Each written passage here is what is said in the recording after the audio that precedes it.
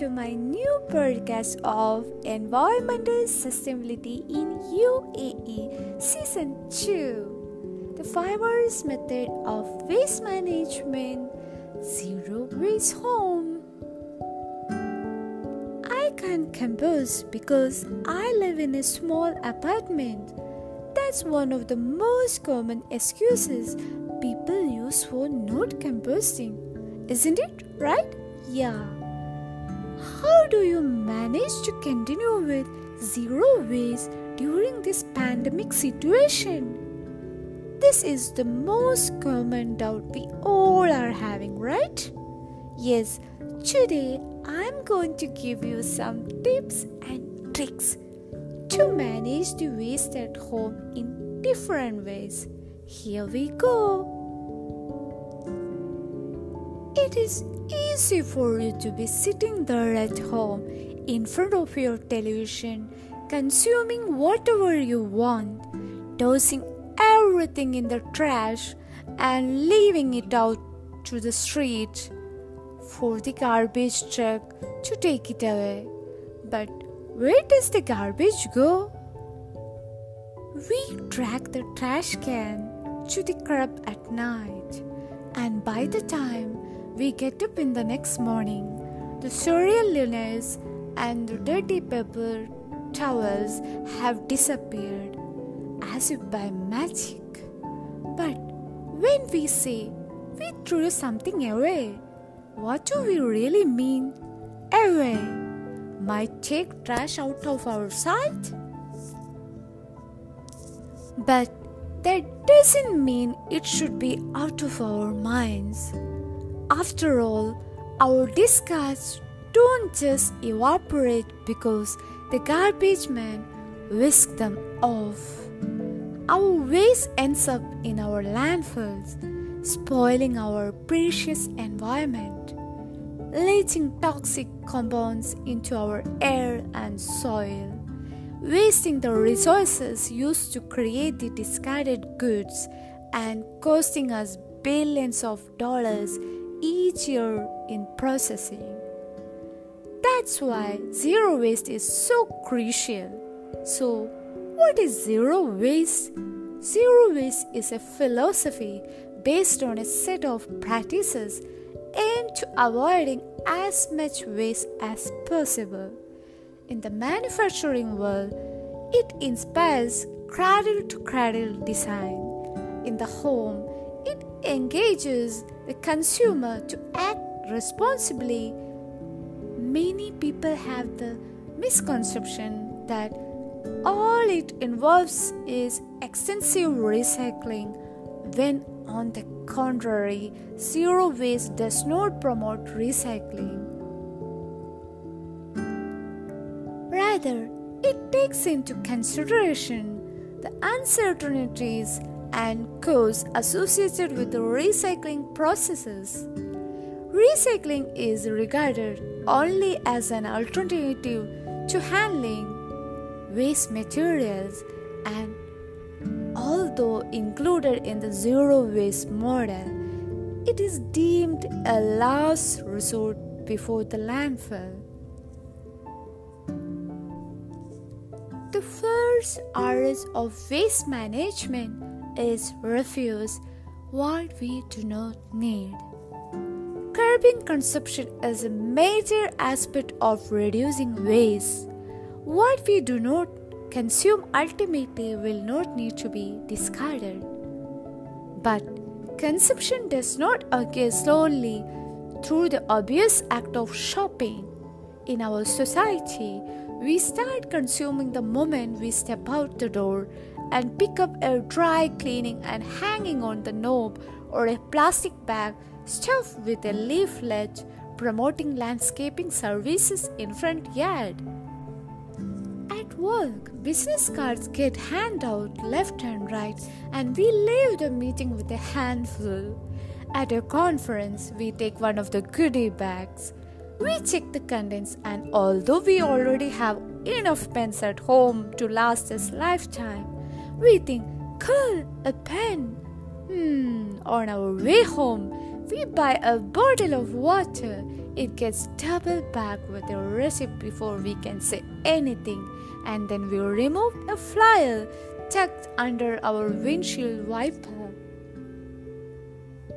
Zero waste takes into consideration both direct and indirect form of consumption. The first R, refuse, addresses the indirect type, the handouts and marketing materials that creep into our lives. We might be able to recycle most of them, but zero waste is not about recycling more. It's about acting on needless waste and stopping it from coming to our homes in the first place. Every bit we accept or take creates a demand to make more. In other words, compulsive accepting condenses and reinforces wasteful practices. When we let our waiters fill our glass with water that we won't be drinking and a straw that we won't use, we are saying, water is not important, and please make more disposable straws. When we take a free shampoo bottle from a hotel room, more oil will be rigged to make a replacement. When we passively accept an advertising flyer, a tree is cut down somewhere to make more flyers, and our time is unwisely spent dealing with and recycling something that is trivial. In a consumer-driven society, refusing opportunities abound, and here are 4 areas worth considering. Single-use plastic, disposable plastic bags, bottles, cups, lids, straws, and flatware. The intentional 30-second use of plastic product endorses toxic industrial processes. The second one is freebies. Hotel room toiletries, party favors, food samples, swag, bags from conference, awards, events, festivals, including sustainable events. Yes, and the third one, junk mail. Countless people transfer junk mail from a mailbox straight into the recycling without a second thought. Yes, the fourth one is unsustainable practices.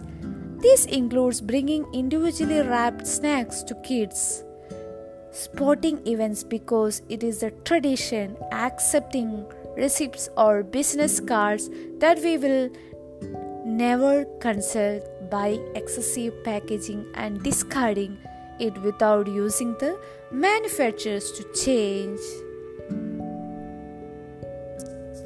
Hope you got clear idea about the first RS, refuse.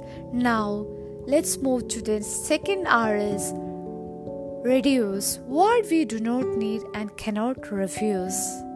Yes, it seems that if you have a little in life, you have little to worry about. If you have much, it seems you have much to lose. Reducing is an immediate aid to our environmental crisis. It addresses the core issues of our waste problem and takes into consideration the imminent environmental consequences of population growth, associated consumption, and the finite planetary resources that cannot support the world's needs. Reducing also results a simplified lifestyle that allows you to focus on a quality versus quantity and experience versus stuff. It encourages questioning the needs and use of past, present, and future purchases. The things you own because you need them. Here are 3 practices we have implemented to actively reduce in our home. The first one is evaluate past consumption. That is very important. You all must go through on this. Assess the true use and need for everything in the home and let go to the unnecessary through the process of paring down. Challenge yourself to consider letting off things you always thought you had to have. For example, through this process, we found out that we did not need a salad spinner. Question everything in your home and you will make many discoveries. Paring down forms better shopping habits. The time and work invested in evaluating previous purchases lead us to think twice before bringing anything new into the home. Through the process, we learn to restrain resource depleting accumulation and choose quality over quantity. The second step is paring down supports sharing with others. Donating or selling previous purchases supports and second-hand markets and community. It fosters collective generosity through sharing resources already consumed and increases use inventory. Paring down makes zero waste manageable. Simplifying makes it easy to plan and organize the logistics of zero waste. Less means less to worry about clean, store, repair, or dispose of later. Curb current future consumption in amount, in size. That is the second point. Restraining shopping activity clearly conserves valuable resources. It saves the resources needed to make new things and make used items available to others. Areas to consider include reducing packaging. Can I buy in bulk instead? Car usage, can I buy more? Home size, can I downsize? Personal effects, do I need it? Technology wise, can I do without? And paper load, do I need to print it? Can I buy a lesser amount? Maybe a concentrated form? Is the amount or size feature to my needs? Question potential purchases, consider their life cycle, and choose products you can at best reuse, at least recycle. The third point is decrease activities that supports or lead to consumption. Media exposure, TV and magazines. And leisure shopping can offer a great deal of inspiration. However, the targeted marketing that funds the former and the clever merchandising that promotes the latter tend to aim at the making us feel unfit, uncool, and inadequate. These feelings to make it easy succumb to temptation in order to satisfy perceived needs. Controlling our exposure can have a tremendous effect on not only on our consumption but also our happiness. Find satisfaction with what you already have. The practice of refusing is a pretty cut and dried matter. Simply say no. Reducing, in contrast, is much more individual affair. You need to assess your comfort level given the realities of your family life, financial situation, and regional factors, etc. Now let's move to the third R is reuse. What we consume and cannot refuse or reduce. Use it up, wear it out, make it do, or do without. Many people confuse the term reuse and recycle, but they differ greatly in terms of conversation. Recycling is best defined as a reprocessing a product to give it new form. Reusing, on the other hand, is utilizing the product in its original manufactured form several times to maximize its usage and increase its useful life, therefore saving the resources otherwise lost through the process of recycling. Reuse has earned a bad reputation by association with the hippie lifestyle and hoarding. I used to confuse conversation with the squirreling away resources, associating zero waste with containers, cluttering kitchen countertops. But it does not need to be this way. Reusing can be simple and beautiful. Since refusing and reducing eliminate the unnecessary, abiding by the hierarchy of the 5 R's timeliness reusing. For example, plastic grocery bags can be repurposed for packing as an alternative bubble wrap or for transporting muddy shoes. But since they can also easily be refused, a zero waste home won't need to store or find uses for them. Much the same, reducing to the point where true personal needs are met controls the amount of reusables. How many reusable bags do I truly need?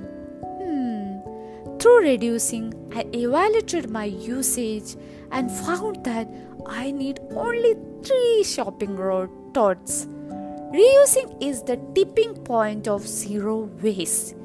It addresses both consumption and conservation efforts and offers an ultimate diversion from disposal. It can effectively eliminate wasteful consumption and alleviate resource depletion and extend the useful life of the goods purchased. Now let's see what are the 3 points. The first one is eliminate wasteful consumption. Reusable can eliminate the end for packaging and wasteful single-use product through shopping with reusables. Bringing the necessary reusable to the store, reduce or eliminate the end for consumer packaging. Swapping disposable for reusables. For every disposable item available, a reusable or refillable alternative exists. The practical chapters will focus on the further, but for starters, refers to the basic reusable checklist on the next page. The second point is alleviate resources depletion by participating in collaborative consumption, means sharing. Many of the items we consume sit unused for hours or sometimes days at a time. Through borrowing, loaning, trading, bartering, or rendering peer-to-peer, we can maximize the usage and even make a profit. Now let's move to the 4th R is recycle, where we cannot refuse, reduce, or reuse. What is recycle? Recycling is an aspiral, alleviating a large collective hangover, overconsumption. Often at parties, when people find out that I run a zero waste household, they like to share with me that they too recycle everything. Of course, by now you know that a zero waste household is not all about recycling, and that waste management starts outside the home by curbing consumption, which eliminates much recycling and greatly reduces associated concerns. The concerns include the fact that a broad system of recycling and not only requires energy to process but also lacks regulation to guide and coordinate the efforts of manufacturers, municipalities, consumers, and recyclers. Recycling currently depends on too many variables to make it a dependable solution to our waste problems. With every purchase, the entire life cycle of a product should be evaluated, including recyclability. Plastics are not only toxic to produce, consume, and recycle, but those that do get recycled degrade in the process, are made into non-recyclable products, and are therefore destined to end up in the landfill. An additional problem to take into consideration is the result of emerging new green economy, which has manufacturers creating products made with mystery blends of materials such as biodegradable or compostable plastics. These products create confusion among conscious consumers and those in the recycling industry, and often end up straining the recycle stream.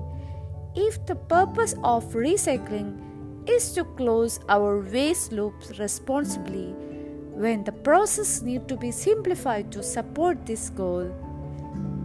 In a zero waste world, recycling would be standardized across the globe, or even better, products would be designed for reuse and recycle. Now, rotting. Rotting describes the process of composting, which is simply the recycling of organic materials. Composting is a natural way of recycling, allowing for organic discards to decompose over time and return their nutrients to the soil. At home, composting creates ideal conditions and speeds up the process for kitchen and yard waste to break down. Therefore, diverting waste from a landfill where its natural decomposition would otherwise be inhibited and contribute to air and soil contamination. And considering that a third of household waste is organic, composting makes a complete sense in terms of waste reduction. I find composting satisfying. Composting is observable. You can put veggie scraps in a worm bin, witness the worms at work, watch them transform organic matter into nutrient-rich material, and use their tangible end product. The outcome of what we put in our compost is a certainty rich soil referred to as a black gold by gardeners. On the other hand, the outcome of our plastic recycling is not. When we send away an empty bottle of contact lens solution, does it later become a deck, a bench, a toothbrush, or landfill? Definitely landfill in the end. I used to picture compost as a icky, smelly, messy, complicated, and scientific. I have found that none of these notions prove true. As with recycling, I am not an expert on this subject, far from it. So many generations adopted it well before I have been heard of it. But my family easily embraced it, and in terms of zero waste, it has made a real difference. Rotting is a key component of this lifestyle, processing those items that cannot be refused, reduced, reused, or recycled. We have found it very useful in alleviating plastic consumption. We choose compostable wooden materials when metal or glass options are not available, such as toothbrushes. Over time, we have tried 3 different types of composting. We started with an open aerobic compost. We then added a worm composting bin. Later, we adopted the city compost, letting go of our original open compost. But everyone's situation and composting success depends on different factors. I covered all the 5 R's method of waste management. Including these 5 R's method of waste management in your day-to-day life, you can definitely achieve a zero waste home. Zero waste is the mother of environmental non-barriers. Yes, zero waste offers evident and essential environmental advantages. It reduces pollution, decreasing hazardous solid and vaporous wastes, and encourages the conversations, decreasing demand for natural resources. But the benefit of zero waste go away beyond ecological aspects. In the home, it undeniably improves one's standard of living. The uninformed might see zero waste as a time-consuming and expensive, as I did. Yet these suppositions could not be farther from the truth. The most quantifiable benefit of the lifestyle is financial. Next one, health. The health benefits of the zero waste lifestyle are mainly associated with reducing our exposure to synthetics. The only downside, and this is actually a benefit, is that I am more sensitive to the chemical smells and plastic taste. But overall, my family is healthier and I feel confident feeding my kids foods that have not been shrouded in health-harming plastics. Next one, time. Probably the most satisfying benefit of the lifestyle is that of time saving. And in one era when time is our society's most valuable commodity, who doesn't wish for more? By refusing the accumulation of freebies, renouncing time-consuming habits like junk mail handling, and reducing home belongings, efficiency and time are reclaimed. Handling, storing, maintaining, cleaning, and organizing are simplified. Home management and zero waste are made easy. And reusing saved time, otherwise spent shopping, transporting, or discarding disposables. Anyone can benefit from a life freed from the burden of stuff and wasteful practices. And instead of focus on experience, time also opens opportunities to get involved and participate in collective consumption. Yes, the 5 R's: refuse, reduce, reuse, recycle, and road help us to make decisions and plan ahead in order to make the most of our resources while enjoying life and hopefully preserving the earth for future. Nothing changes until you change. Everything changes once you change. Yes, change begins with you. Change begins from home. Never doubt that a small group of thoughtful, committed citizens can change the world. Indeed, it is the only thing that ever has. And that's exactly what you have done by adopting waste-free living and supporting zero-waste alternatives. The most environmentally friendly product is the one you didn't buy. In confinement, we spend more time online than ever before, and e-retailers are making a big push for eco-friendly products today. On this 50th anniversary of Earth Day, let's not forget that consumption is Earth's number one enemy. Buying something just because it's said to be eco-friendly is an oxymoron. Instead, let's make today a buy nothing day. Yes, a buy nothing day. The most eco-friendly product is the one that you don't buy. Cool. I hope you all are ready to accept these 5 first method of waste management style in your day-to-day life. Thank you so much for listening my podcast. Have a blissful day from Eco Bliss Life.